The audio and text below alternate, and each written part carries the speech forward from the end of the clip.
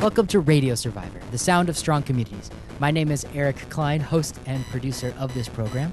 And I'm Paul Reesmandel, and joining us from San Francisco via Skype is Jennifer Waits.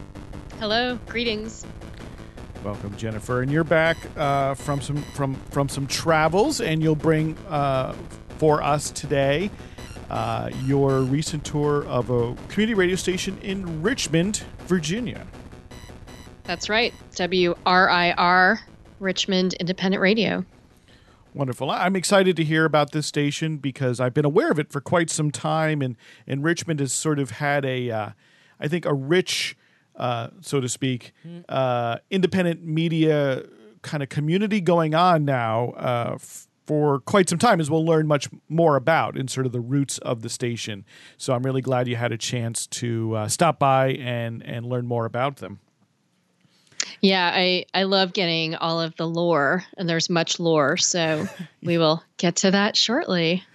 Wonderful. And first up, I wanted to address a question that we've been hearing a little bit, and it's about the Corporation for Public Broadcasting funding, right? So as we reported back on episode 85 of the podcast a few episodes ago, and has been reported in helpful and unhelpful ways all over the social media landscape. Yeah, it's been in the news, et cetera. And the story is that in President Trump's proposed budget, he proposes zeroing out funding for the Corporation for Public Broadcasting and the National Endowment of the Arts. And that's something we discussed with Matthew Lassar, our colleague, because he is an historian. He's an historian of radio, so he has some good perspective on the Corporation for Public Broadcasting and on previous proposals to zero out this funding. Yeah, my main takeaway from that one with Matthew is that it's such a weird system that it's even on the table at all in our political system, because it's not the first time a president has been able to make this threat, and in other public media frameworks that are possible, you wouldn't necessarily have public media on the table to be chopped or not chopped. Do you mean in other countries? Yes. Yeah. Well, I mean, you could. Another world is possible, even in our country. Right. If the ball had bounced another way when they built our public media system, you wouldn't necessarily have presidents or other politicians able to so easily make these sorts of threats to clip Big Bird's wings, as it were. Right. And we haven't really said anything more about it. That's sort of the question is why hasn't Radio Survivor reported additionally on this? Why haven't we dug in to find out what stations would be affected? And there's a couple of simple answers there.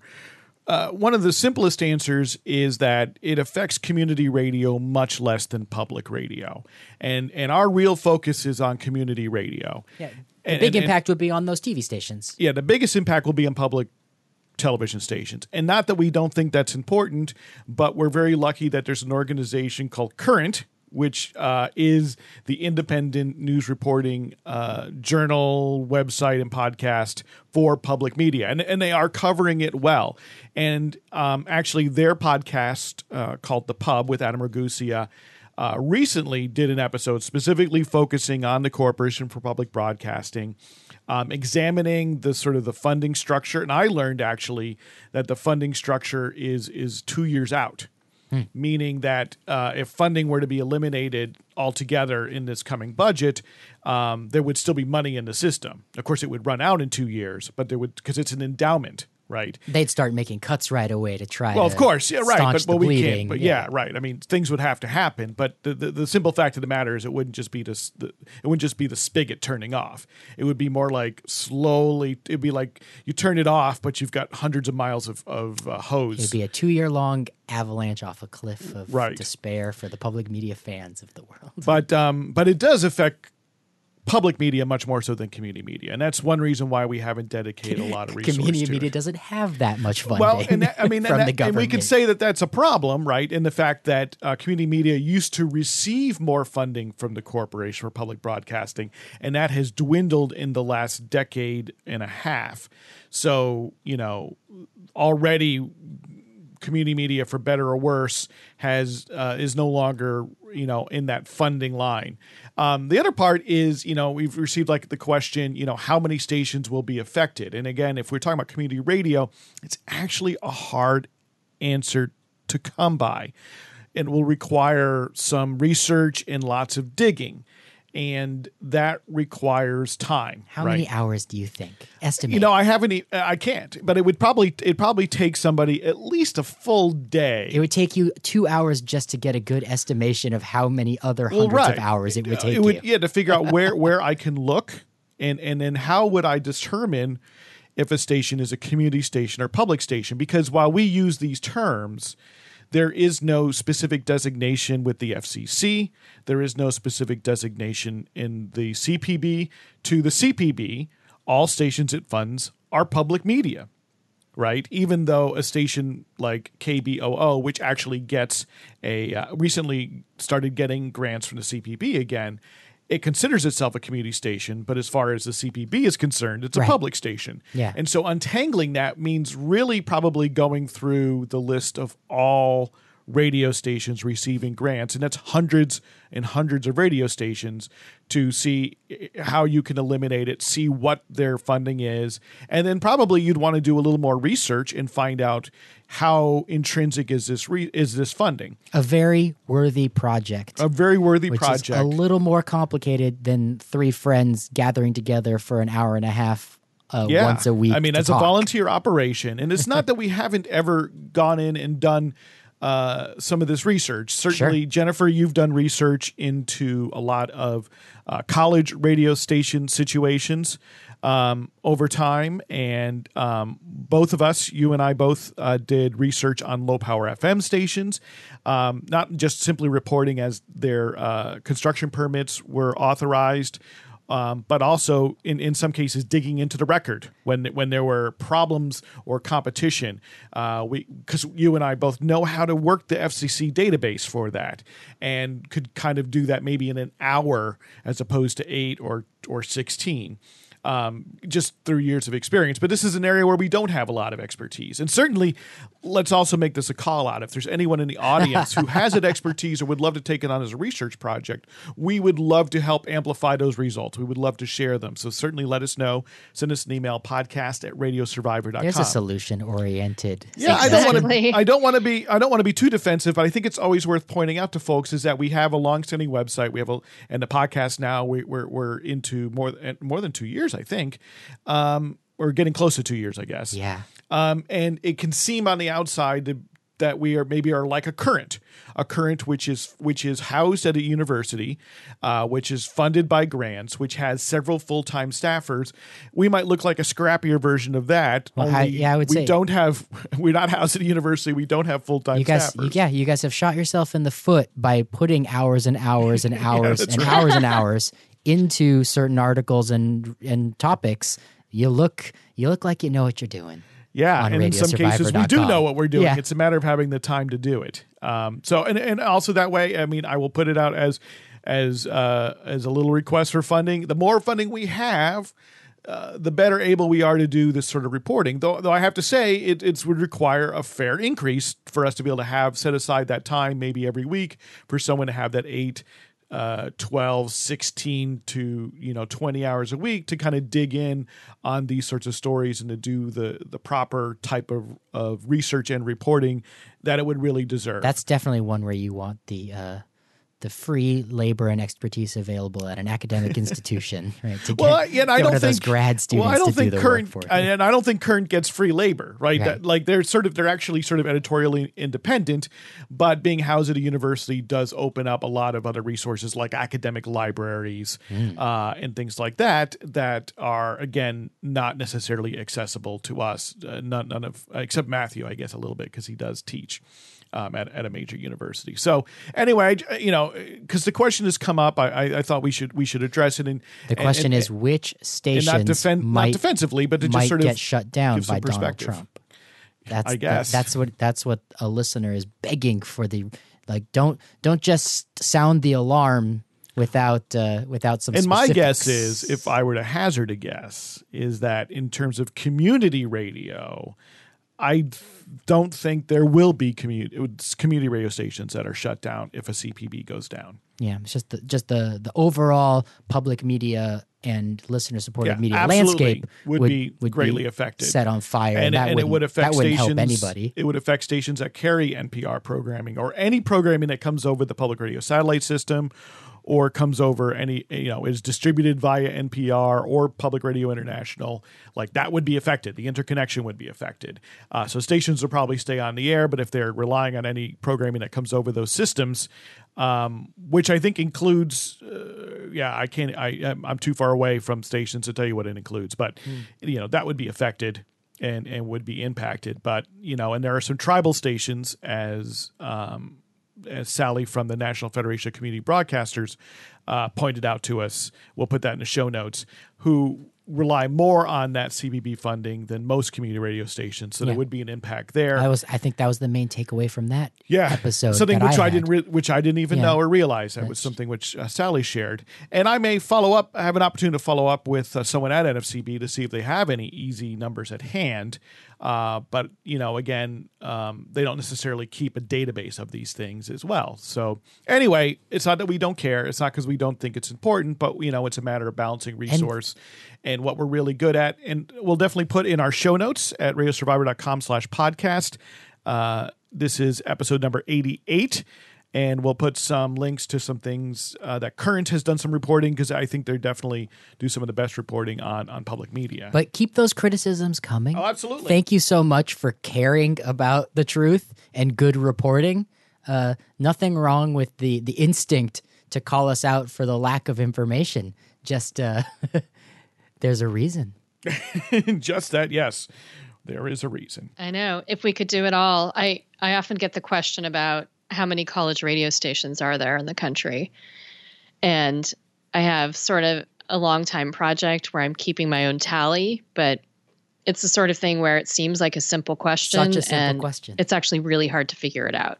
Mm-hmm. Yeah, right. Because it's not as if there's some centralized database of all college radio knowledge or on so many of these. And the same is true about low power FM, right, Yeah. guys? I told someone that yesterday. I was like, there is no list. No. There's a list of you can generate. It's a little easier. It's a little bit. You can generate a list of stations from the FCC, and actually, Rec Networks, which is an engineering firm, which is run by Michelle Bradley, has done wonderful work because she has programmed a website that can basically query the FCC database for you on low power FM. Fancy. But what you can't figure out necessarily is whether they are a community station in the way that we think about it, or if they are a college or high school station, or whether they might be a station that is mostly dedicated to rerunning syndicated programming. Right. Usually religious programming. Religious programming, but could be in a different style. It's almost impossible. Well, she has that been working database. on that. She's been asking for people to help categorize the LPFMs that she has. So I know that is in its, I haven't looked at it recently, but I know that's something she's been working on. Crowdsourcing. Yeah. The way that Facebook has been recently asking me, is this a restaurant that serves hamburgers or is this a comedy club? You have to wonder what they're getting at Exactly. that. Yeah. But with college radio, it's complicated because it's more than terrestrial station, more than licensed, Right. FCC licensed stations. So, and often college radio stations don't really do a great job of promoting themselves. So, I'll see an article about a station I've never heard of before, so I'll add it to my little list that I have going. And you can look at Wikipedia to see how many college radio stations there are, but it often includes stations that we wouldn't consider to be college radio stations. So some of them are really public radio stations or community radio stations. So it's, like the question that Paul, that we've just been talking about funding and CPB, it's a similar sort of question that requires actually a great amount of research to determine how many college radio stations are there. And if I finished my research, it would be out of date the next day because there would be a new station or a station that disappeared. So, it's an ever-changing number. Yeah, absolutely. But we're not ignoring it. That's why I would like someone to know we are sort of paying attention, but we're also, I think part of it is that perhaps as a budget becomes closer and starts being, hashed out in the Congress, then we might have more need to jump in and really begin to parse this out. At the moment, it's a threat, but it is not yet seen the light of day in the Congress, so we don't honestly know or have any idea how realistic the threat is. And history, which is at least somewhat of a guide, is that these threats have not been carried through on.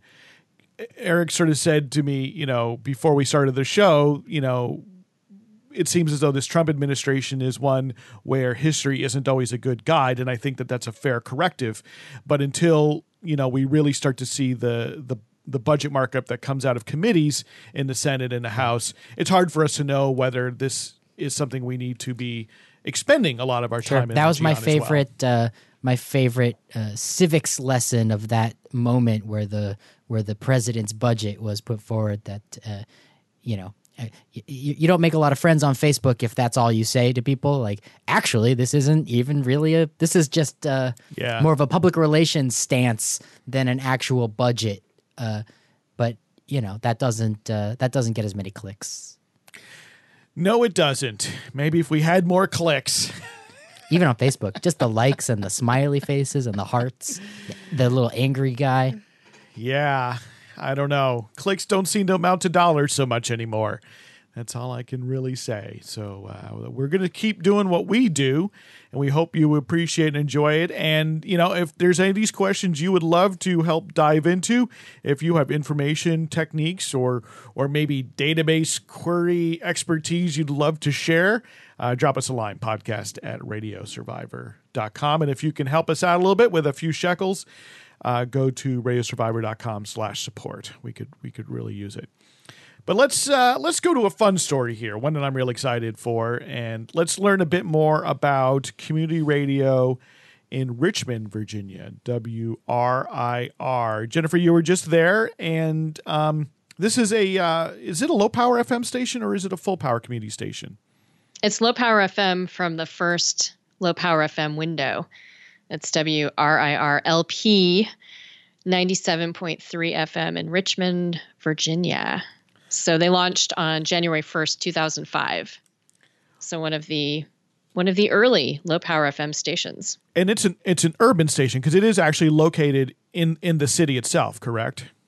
Yeah. And so when I was there on my tour learning about the history, I found out that it was potentially one of the few urban markets that received a low power FM license during that first window. And I was told that, basically they found out that Richmond was an underserved area. And, because there was actually room on the dial for a station to squeeze in there. So they have a potential audience of 200,000 to 300,000 listeners as an urban station. Wow. Yeah. And that was a rarity for stations to get into urban areas. At that point, most of the low power stations that went on the air in sort of what you might call urban areas were in smaller cities of maybe about as much as 200,000 people, a city the size of, say, Madison, Wisconsin. But Richmond's a bigger metroplex than that. Yeah. And that changed with the second low power FM window where, thanks to various experts and activists, the FCC actually opened things up so that, we are seeing some stations coming on the air in urban areas. But in 2005, that was very unusual and very exciting for Richmond. Right. And just to sort of clarify the history, the original low power FM service that was proposed by the FCC back in 2000 would have permitted low power FM stations in most major metroplexes, meaning that the spacing requirements for LPFM stations is basically what it is now, but that took more than a decade's worth of lobbying and activist work to happen. What had happened is the Congress intervened and put in a budget rider which scaled back how many stations could go on the air, basically at the behest of the National Association of Broadcasters. So the FCC in this particular case was not the culprit. The FCC actually proposed rules which, from an engineering standpoint, made sense and still make sense, that allowed you to squeeze in low-power FM stations many other places in the dial, basically because they're low-powered. It's the same rules which translator stations, which are called repeaters often, have to obey and always have had to obey, even at the same power level. So basically, Congress intervened to not only scale back how many low-power FM stations could go on the air, but to make them have to obey stricter rules than repeater stations at the same exact power. That's too bad, because even a commercial station should know, this is a Radio Survivor truth, that more good radio is good for all radio.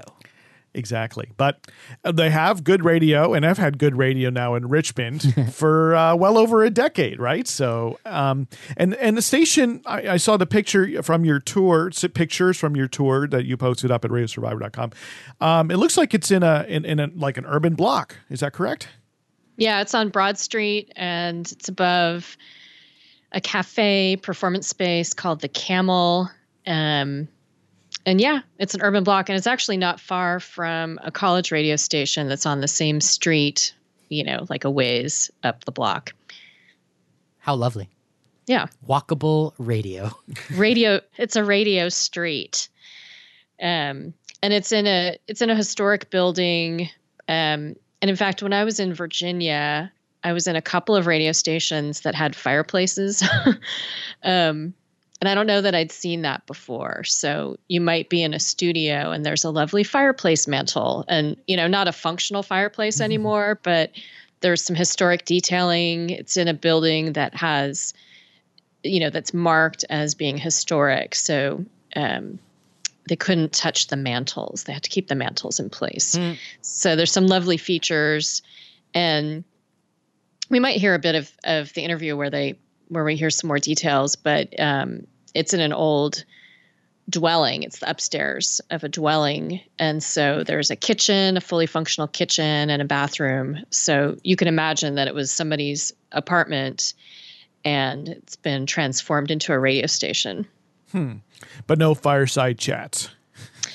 Well, I mean, technically, just no fire in the fireplace. So fireplace side chats, but no actual fire in the fireplace. Our chat took place in a production studio, and there was a fireplace right next to us. So we did indeed have a fireplace side chat, I guess. When I arrived, there were some DJs on the air who I'd been listening to, so I chatted with them for a little bit. They were doing a British show, and the two DJs were alternating back and forth, choosing songs. So like British music. Yeah, so music from Britain, but they both had slightly different taste in music. So, and they wouldn't tell each other what they were going to play, and it varies from week to week. But I was there during a shoegaze week, so they're playing all shoegaze music. So like My Bloody Valentine and Slow Dive. So a lot of stuff that I liked from the 1990s. So that was kind of fun to listen to that as I was driving in, and then to see the DJs in action.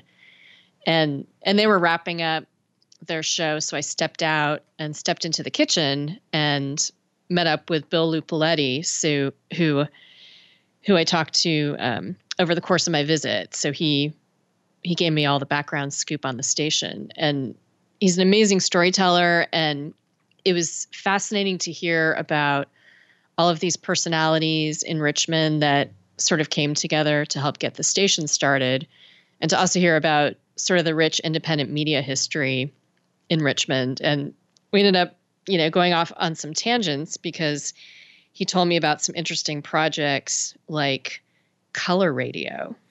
So yeah, let's listen to Bill tell us about color radio. It was 1982 when it started. Richmond had just gotten wired for cable. And the cable system, they had 36 channels, but there was only like half of them that had any programming on them, right? There weren't any there wasn't anything to put on cable TV yet. There was the broadcast stations. There was MTV had just started, right? There just weren't that many things, and so half of the stations were just like teletext, information things. Of course, they started a cable access station. That you have to have. That was required though by law, right? Yeah. And but so a lot of these things, they were just these teletext messages, and then behind it there was music, and the music. You listen to it, it was like, it was one of the commercial radio stations. Yeah, it was like XL 102 or Q94, something like that. And so this group of guys who had all gone to Virginia Tech together and worked on the radio station there, all lived in this house on Floyd Avenue. And so they were the ones that had this idea, and they knew a guy, probably from Virginia Tech, who worked for the cable company, which was Continental Cablevision at the time. That guy's name is Matt Zoller. Oh, okay. You don't know this story. No, I don't know this story. Matt Zoller is our underwriting guy right now. Yeah. Oh, wow. Yeah.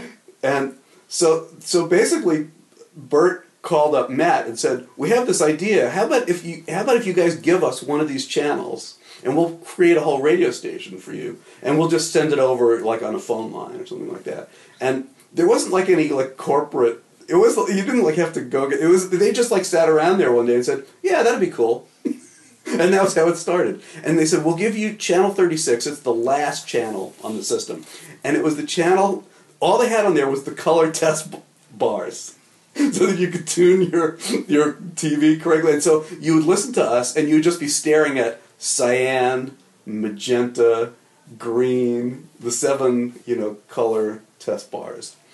We called it Better Radio Through Television. And it ran for a few years. I was the program director very briefly of that.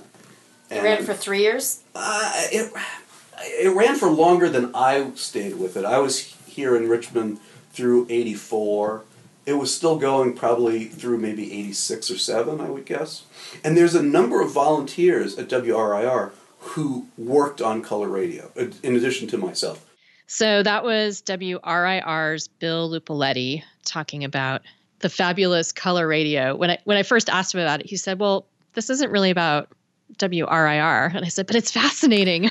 No, absolutely. And it's sort of, there's a lot of the origin of community radio stations and college radio stations are on cable television this way, because in that sort of history in the 70s and the 80s, that's where the excess bandwidth, if you will, was. That's where there were extra channels because there weren't hundreds and hundreds of satellite distributed cable TV channels. And because from the very beginning, cable television pretty much required that there be these educational, government, and public access channels. So your community college or your local college would have a channel that would be exactly this. It would be the text on the screen, and it could be the weather, it could be community announcements, and then they need something to play behind it, and that would be the start. And certainly the community radio station where I spent a lot of time at WEFT in Champaign-Urbana, Illinois, that's what they did. They got on the cable TV system in the late 70s, in the time before they got the station on air and got the license in 1981. And what was great for them, it's sort of like how we treat internet radio now. It gave them the opportunity to actually begin building a station, begin building programming, getting volunteers trained, getting DJs on the air, so that when they could throw the switch on a transmitter, they actually had a station. And I know that, many cities, maybe these stations like this color radio, they came and went, but I think it sort of whets the appetite for a community, for people who find out about it, that, oh, wait, there is an alternative to the top 40 station and the talk radio station. We can have a different sort of station. So I was really pleased to learn about that. Oh, yeah, it was exciting. And he first brought it up because I think I mentioned that I was at KFJC, and he said that some of the folks who started color radio had gone out to California and had some tapes of KFJC. Wow. So that was like part of the inspiration, although it sounds like a bunch of them were involved with college radio to begin with, but there was something about what they heard on KFJC that they wanted to bring to color radio as well. So it's amazing how small a world it is. And it's amazing to see the connections, where people at WRIR came from. You probably heard in the background a woman's voice who was saying, "Oh," and that was Anna Creech, who is the music director at WRIR. And as Bill was telling me a bunch of these stories, he kept mentioning names that we find out later are people who are involved with WRIR now. So it seems like a really interesting community in Richmond where through all these amazing connections, people have come together to do media. So color radio is just part of it that I was also super excited to hear about. I think that's a role community radio often plays that is easy to forget about if you're involved, and that people who are not involved don't always realize, is that it brings people together who are sort of interested in making art and media that is widely shared, that has a very communitarian aspect to it.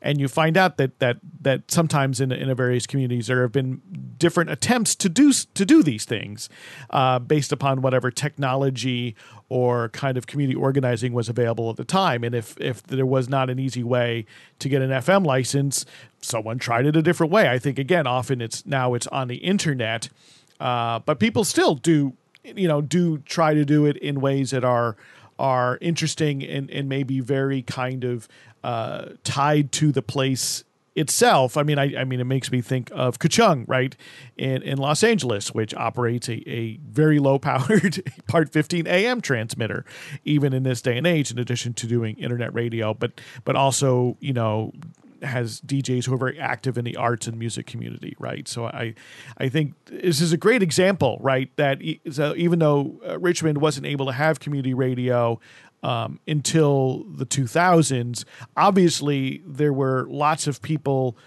really interested in and involved in independent media and independent audio media for quite some time, going back, decades prior to getting the station on the air. Yeah, and a lot of college radio folks as well. And I heard this when I visited other stations in the area. So I visited University of Richmond, and at their radio station, somebody told me, oh yeah, tons of people from University of Richmond station have made their way to WRIR. And I heard Virginia Tech come up a bunch of times. So a lot of people from there. Anna Creech, the music director, had done college radio at a couple of places, including WXJM, which is also in Virginia, and WRFL at University of Kentucky. So a lot of people coming from some interesting places. Bill Lupoletti will hear more at the end of the podcast about his radio past. But I should point out his role at the station. He first got involved in 2004 before the station got on the air. And he's currently on the board of the organization that holds the license for the station. It's Virginia Center for Public Press, and it's a working board. So he's also the assistant music director for World Music and hosts a show, a world music focused show. So he was a good person to give me backstory on the station. And maybe we'll hear a clip of him right now talking about the deep backstory on how WRIR came to be. The genesis of this project really goes back to 1991. Okay, to really start where it started. In 1991, that was the year of the Gulf War, the first Gulf War, and that was the year that the 24-hour news cycle was invented. I would say this was when a lot of people, myself included, got very closely acquainted with CNN. Because everyone wanted to be able to follow what was going on in the first time in history where you could follow a war from your living room, right? And it was important and it was fascinating, and it was something that where media really had a brand new role. And in the world of public radio, one of the things that happened that year was they started the first public radio talk show, call-in show. It became Talk of the Nation. It was originally started as a call-in show where people could ask questions about what was going on in Iraq and Kuwait. And like many NPR affiliates, the one here in Richmond, WCVE-FM, carried that show, and it was essentially preempting existing broadcasting, which was classical music. Their format over there was morning edition and All Things Considered and classical music in between at the time. So, between probably... It's so much different now. Yeah, between like maybe 9 a.m. and 5 p.m. it was all classical. So it was that old-fashioned NPR format, the news and the classical. And so they drew a whole new kind of audience by having a news talk show in the afternoon. And after about 6 months, they went back to the old programming. And some of the people who had been listening to it were like, why? This is great stuff, And one of those people is named Chris Maxwell. And he started this petition drive to get WCVE to bring back Talk of the Nation. That was the genesis of this project. Because Max, by doing that, got himself very interested in how radio is made, how these choices are made.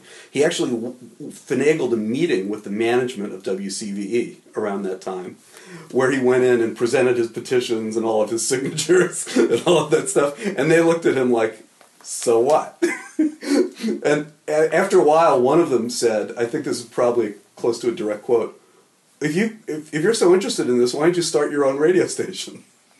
And that was the wrong person to say that to. Mm-hmm. So he got personally very interested in the idea of low-power FM, which I guess began percolating. You'll know more about this than me. Probably about the late 90s, people started talking about that. Yeah. The Prometheus Radio Project, things like that. And so he became kind of a one-man media activist in Richmond. And eventually he hooked up with other people here that were interested in similar things. There were 2 other groups in Richmond that had kind of common interests. Max was a one-man band, really. It wasn't an organization. It was him. And I think we have a photo up in the hallway there of him sitting out there with the petitions, which was like how pretty much everybody that knows him met him. The guy with the petitions in front of the Bird Theater. So that was WRIR's Bill Lupoletti, and revealing some of the history of the station, the community radio station in Richmond, Virginia.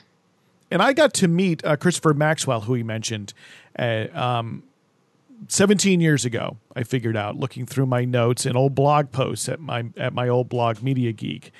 I met him at the Grassroots Radio Conference in Madison, Wisconsin, in the year 2000. That was actually the first time I met John Anderson, friend of the show, a very good friend of mine, who's now a professor at Brooklyn College. And who's an expert on things like HD radio in particular, but in all sorts of broadcast history and the political economy of broadcasting. So I met Christopher Maxwell at the same time. And at that time, I believe that Virginia Center for the Public Press had just sort of gotten off the ground, and they were doing lots of good reporting and organizing around low power FM at that time.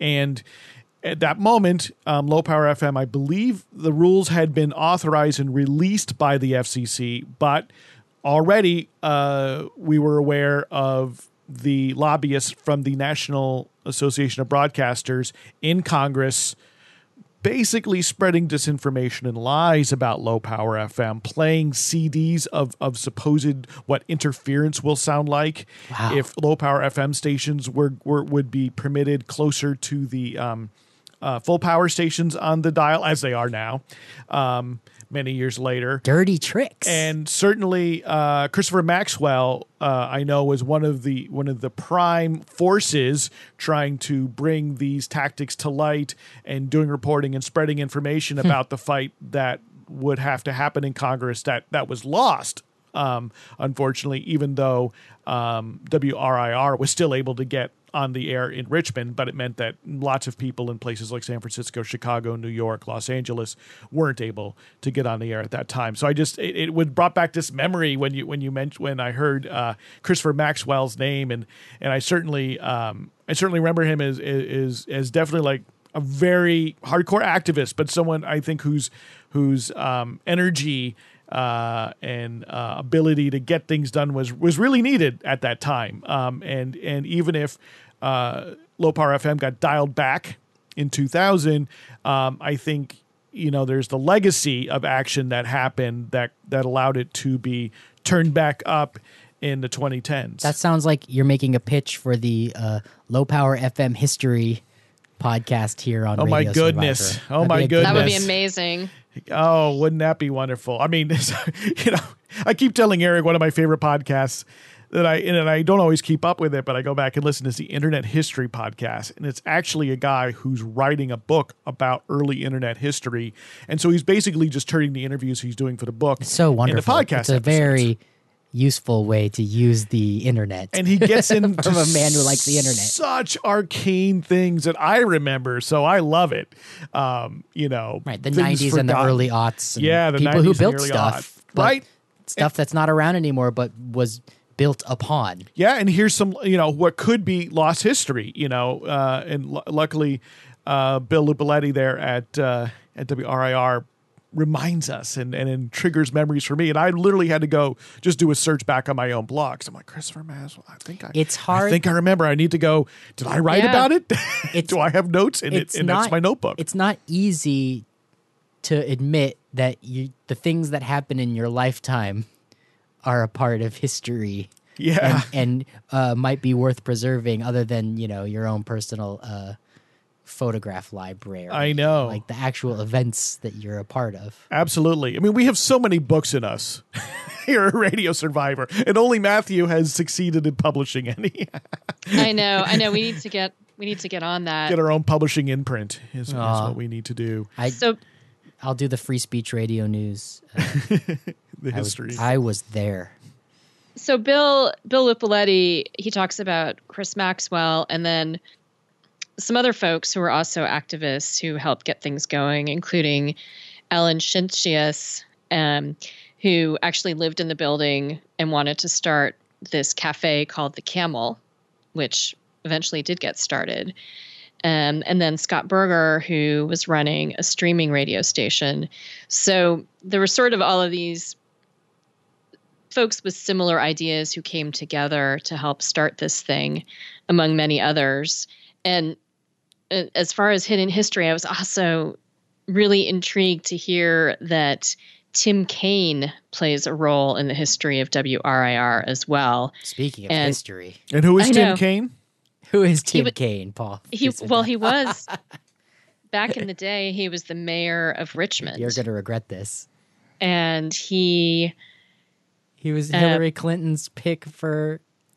recently. But I'm back in just the vice day, president. it's good to always. of history. and there may be folks from outside the United States who don't follow our That's- yeah, politics I'd- very closely, and who could really blame them? I'm smiling, but yeah. Speaking of history, he So- he might have been vice president. yes, at he this was very moment Hillary Clinton's running mate and a from senator. Virginia. But early in his political career, he was mayor of Richmond, and they had asked for help in getting some sort of proclamation in support of Low Power FM, and approached him about it, and he was super into the idea, and apparently, like as often happens, I guess often you'll approach an official with something already written, like here's a proclamation, can you sign it? And he was like, oh no, I know what to write. So he wrote the entire proclamation himself. Wow. And Bill thought maybe he had even done college radio, although I was trying to do research to figure that out, and I have not found confirmation. But if anybody knows for sure if Tim Kaine did college radio, I would love to hear about that. Tim Kaine, if you're listening, please drop us a line, podcast at and then radiosurvivor.com. When he was a Yeah. young person, I'm a little light on my Tim Kaine history, but he was in Latin America. So now my little Radio Survivor light bulbs are flickering. Maybe he had a radio experience. It's very possible, depending on where he was in Latin Googling, America. I'm Googling. Someplace like I don't Guatemala. know. I do remember it came out that he was a Replacements fan, so that certainly seems like another indicator that he may have done college radio. Yeah. The conspiracy facts. So we have almost enough facts that we can create the conspiracy theory Oops. that he did college radio, but maybe not enough facts that we Speaking can I know. reporting. that we can report it as real, but not fake news. So he was one of the first very influential people to support their proposal for low power FM. So he plays a big role in the history of WRIR as well. So just wanted to add that to our story. And is there a relationship between the Cafe Camel and the station? I'm not sure if there's a formal relationship anymore. It's downstairs, and so definitely, I'm sure DJs fuel up on coffee downstairs before they go do their show. And I think it's an event space, so they probably do events there. But we didn't talk a whole lot about that, so I can't speak to that as much. That's all right. I mean, that's another part I've noticed about community radio stations that I think it's a little different than just any radio station, in part because so many people are involved in a given community radio station compared to even a public or commercial station. And always sort of the small business environment around the station, it's like it's its own like little ecosphere, right? Because there's usually, there's got to be a coffee shop nearby. That's really helpful, and it's also nice if there's a place, a bar that maybe that has bands and stuff, and you'll find there's a lot of interchange. Certainly, when I was at WFT in Champaign-Urbana, there's a coffee shop on the next block, and there is a bar really next door, and there were certain DJs from the radio station who you knew if you went into that bar on particular days, a particular time, they'd be there after their show or before their show hanging out, or at the coffee shop hanging out, and you could always catch them if you needed to catch them and see them. And sometimes, even depending on the kind of show they did, they'd even be talking about what they had on tap, and everyone in the bar would be like, "Oh yeah, we'll be listening to you tonight." And so it's cool to hear that the radio station is actually above a cafe. I think that's, even if they're not formally related, I'm sure the informal relationship and bonds are strong. And it makes it easy to find the station. They said it's above the Camel. Right. Yeah. Exactly. I got to go to Richmond now. I'm really loving everything about this station. And from a programming standpoint, it seems like it's not to sort of make it sound too generic, but it sounds like it's your typical community station with lots of volunteers and lots of eclectic programming. Is that about right? Yeah, and they want to focus on underrepresented music, but DJs have full control of their shows. I heard some interesting programming. They have a show, I believe it's called Cause and Effect, and so it's about the influence of one particular band, and it's sort of a rotating. It's a show where it's a different host every week, so anybody at the station can sign up to host it, and so you pick a band that you're interested in, and then you talk about what influenced that band, and then how that band influenced other bands. Cool. So I thought that was a cool idea. Yeah, I really like that idea. It's sort of making real that apocryphal quote about the Velvet Underground, right? It's like, they didn't sell so many albums, but everyone who bought an album went out and started a band, right? It's sort of taking that and following that thread, which is cool. And it's cool that it's sort of a regular part of the schedule. Yeah, and it's so the station is a mix of public affairs and music programming, and that was always the intention of it. Was, in fact, in that clip that we heard, the kernel of the idea for the station came from a desire to have some good news programming on the radio. So they run some syndicated news and public affairs as well as some local news programming.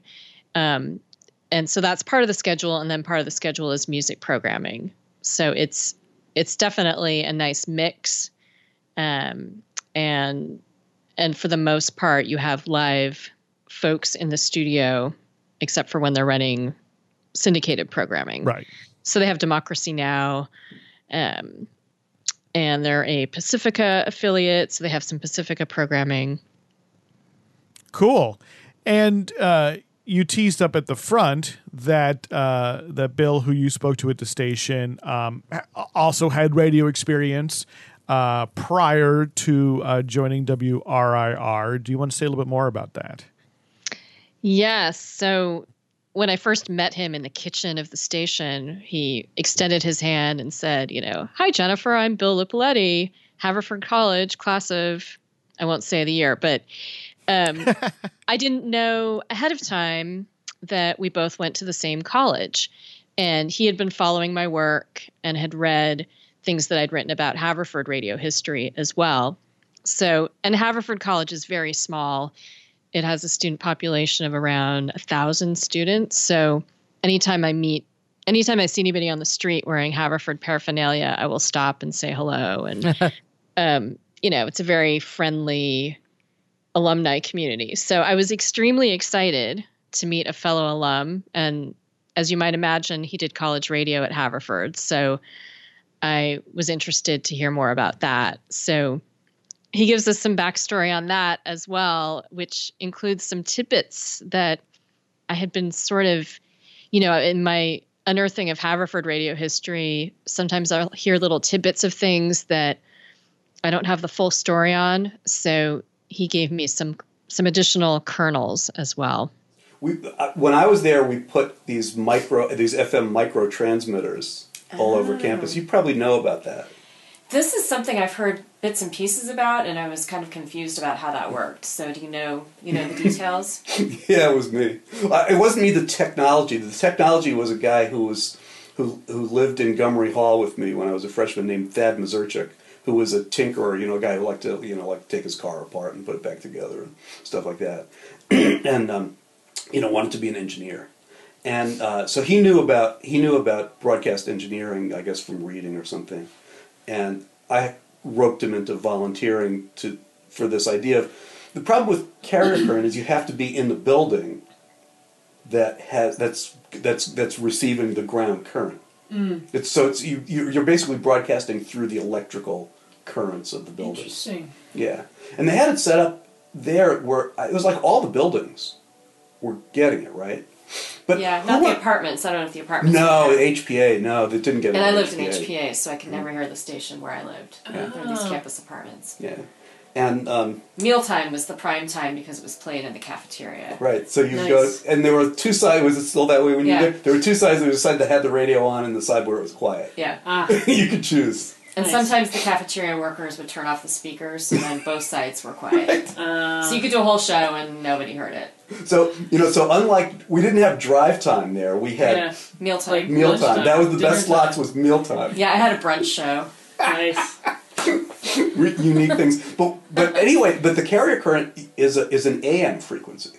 Okay. Okay, so you have to listen on AM, and even in the late '70s and early '80s, AM was going out. And so we were like, but if you had these micro transmitters, and they didn't have to be licensed because they were, milliwatts of power, and you just put them in like the attics of all the buildings, you put them X number of feet apart, and you put them on slightly different frequencies so you didn't have beat distortion. If they were on exactly the same frequency, you would get on one radio 2 or 3 or 4 of these things, and they'd be slightly delayed, and so it would sound like rah, rah, rah, rah, rah, rah, like that. So you tuned them to slightly different frequencies. And so we did that for several of the buildings. We put them up in the attic of Gummery. That was where we started. And we put them in Barclay, and we put them in all of the big dorms. And I can't remember what the frequency was, but the whole thing was totally unlicensed and quite possibly illegal. But we didn't know and didn't care about stuff like that. So that was Bill Lupoletti at WRIR talking about our shared history at WHRC at Haverford College. So like I was saying earlier in the podcast, it is such a small radio world. It's amazing. Yeah. I mean, even with all these college stations and the United States has such a well-developed radio system. I mean, I think I can say that there are more radio stations in the United States than in any other country on earth. And because we have relatively well-developed community and public and college radio in addition to commercial radio, a lot of people move through all these different sorts of radio stations. Yet even so, it's probably still a comparatively small number of people compared to any number of other sorts of avocations or vocations. Yeah, it's true. And, now that I've visited, I'm losing track because actually I've been on a tear the past few weeks. And Yes. I've seen so many stations. So, I've been to more than 140 stations, I would guess. And many of them college stations. And I know people who who have kids applying to college, and more often than not, they'll mention a school and I'll know something about the radio station. So Jennifer is the walking college radio station database. I know. We're just, people want to know something. We'll just set up a 1-900 number. So we'll charge them $5 a minute to ask you questions about college radio. I recently met somebody, and I can't even recall who had college radio history. And I was like, oh, what station? And I very quickly went to Radio Survivor just to check to make sure that you hadn't, that you hadn't toured their station, and I could prove to them your expertise of their world. Because over 100 radio station tours, the chances are getting better and better. Yes. I know there's still so many more to go. I forget if I mentioned this on the podcast, but a friend was telling me that my tours, as he was looking at colleges with his daughter, that my tours have been really helpful for the college search. And he did college radio with me at Haverford. So I love the idea of these Gen X parents who are, thinking about like, oh, I want to make sure my kid goes to a school with a decent college radio station. Yeah, forget U.S. News and World Report. Go to radiosurvivor.com and click on college radio. That's really where you need to go. I know. Yeah, so that's right. And so college presidents out there and admissions officers, I hope you're listening, that you need to make sure to keep you want to attract these truly top creative students. Why did it take us so long to find this angle? I know. Keep your college radio station healthy. And if you don't have one, start one. This is a very rich vein for us to mine. And put them on the campus tour. Yeah, right now, this is the time of year. Isn't this when like college applications are going out and coming back? So acceptances have gone out and kids are making their decisions right now. So actually right now there are a lot of admitted students days going on, and people are out revisiting schools with their kids. You need to publish your guide, Jennifer. You need to sit there and publish this guide, like Jennifer Waite's guide to the best colleges to apply to because of college radio. But it is time for college radio station personnel who may be listening to us to think about reaching out to those young students who are about to appear. They probably don't know. They probably just, you just don't have that information, to be completely honest. It is a station. And I have talked, I met a student who's the general manager of a station, and she learned about the idea of college radio when she was touring another campus. Right. I remember that episode. And the station was on a tour. So, I do talk to people at stations about this. Like, is your station on the campus tour? Right. And sometimes they're, in more remote locations, so they're not on the tour. But I'm going to tease right now a future tour that hopefully we'll talk about on the podcast. So last week I was in New York, and my sister-in-law is the dean of Fordham College, and the college radio station there, well, it's more of a public radio station, but there's student involvement, WFUV. They've been trying to get her to tour the station for a while, and it's in the same building that she's in. And when we were visiting, she knew that I would want to visit the radio station. So I went on the tour, and so the dean was with me. And you could see how touring a radio station as a dean is an amazing experience for both the dean and for the station, because she was learning about this place. They have a lot on their plate, don't they? And they had an opportunity to really talk about the value that they have for students. And it's the first time that I've been on a tour where it felt like, it was kind of different, because I had an audience for my interview. And I also know kind of what's going on politically, that this is, a little bit different when you're showing the station for, to your dean. So it was fascinating, but I know she really enjoyed it and ended up talking about the station at some events that she had in the days following the tour. So I can tell you, as a former college radio advisor, I am now eager for this tour. So we'll definitely get this booked on the show soon. So I can tell you from that tour that this was really good for the station to have the dean come through. Yes. So, and it probably didn't hurt that you were there as well. Because it means that some outsider was interested. Absolutely. Yeah, even though I'm a relative, but but I think, it was an opportunity for her to spend time at a radio station, and she might hear about what I do and what I write about, but this made it all much more relevant to her experience. And I was psyched that she was then talking about the station to students and other people following the tour. So cool. Well, so we'll look forward to that WFUV tour. Sweet. I know of WFUV from growing up in the Northeast, in the New Jersey, New York area. So I'm eager to hear this one as well. And what brought you out to Virginia was the College Radio Symposium that happened at the University of Virginia in Charlottesville, hosted by WTJU, which is a community station there, and college station as well, at the University of Virginia. And we're going to be featuring some audio in the next episode of the podcast from that symposium, thanks to Nathan Moore handful of episodes, perhaps. Yeah. Well, there's a fair amount. A rich vein. Thank you to Nathan Moore, who is there at University of Virginia.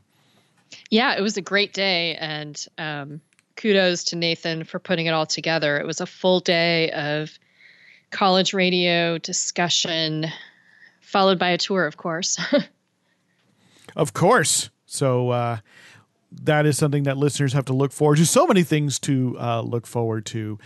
Thank you, Jennifer, for taking the trip out there and doing the tour and doing all these tours, of course. There's much to look forward to, both to read about at radiosurvivor.com, which we will have in the show notes, radiosurvivor.com/podcast, episode number 88, because we'll have links to the visuals and more write-up from your tour of WRIR. But, of course, if people go to radiosurvivor.com and click on college, it's up at the top menu there, they can see all of your reporting and all of the tours that you've done. So we wouldn't want people to miss out. Yes, there's a lot. And I'm really working hard to try to catch up, because now I have this humongous backlog of tours. So I'm trying as I might to get them up quickly. You are. You've actually been a machine. I've been very impressed at the rate at which you've been posting them. Much faster than I've been posting things. So my hat is off to you. Yeah, when I was in Virginia, I tried to write up quickly, kind of the shell of the tour for each one, while it was fresh in my mind, because I'm finding here's a that tip for a writer. I know. Well, it's an obvious. I mean, we all know we're supposed to do that, right? I'm soaking this in. But I have some from months ago that I need to write up, and it just becomes much more difficult the further you are from the experience. So right. I tried to write up some posts even when I was on the plane. So we'll see. I'm doing my best. as we all are. Yes. Well, thank you again, and thank you to everyone, to you listening to us on your earbud or your Bluetooth speaker or in your car or maybe even with your kids. I don't know. We keep it clean here, so, it's a kid enough friendly podcast. I've listened to several public radio style podcasts that have done disclaimers at the top saying, basically, if you got kids around, maybe you want to delay your podcast listening. My 11-year-old has unfettered access to podcasting. He's become a real reply all expert. He's so okay. Yeah. There you go. There you go. Well, my kids even been on the podcast, so that's true. That's right. So thank you everyone for spending a little bit of time with us this week. Thank you, Jennifer. Thank you, Eric. Thank you, guys. Thanks.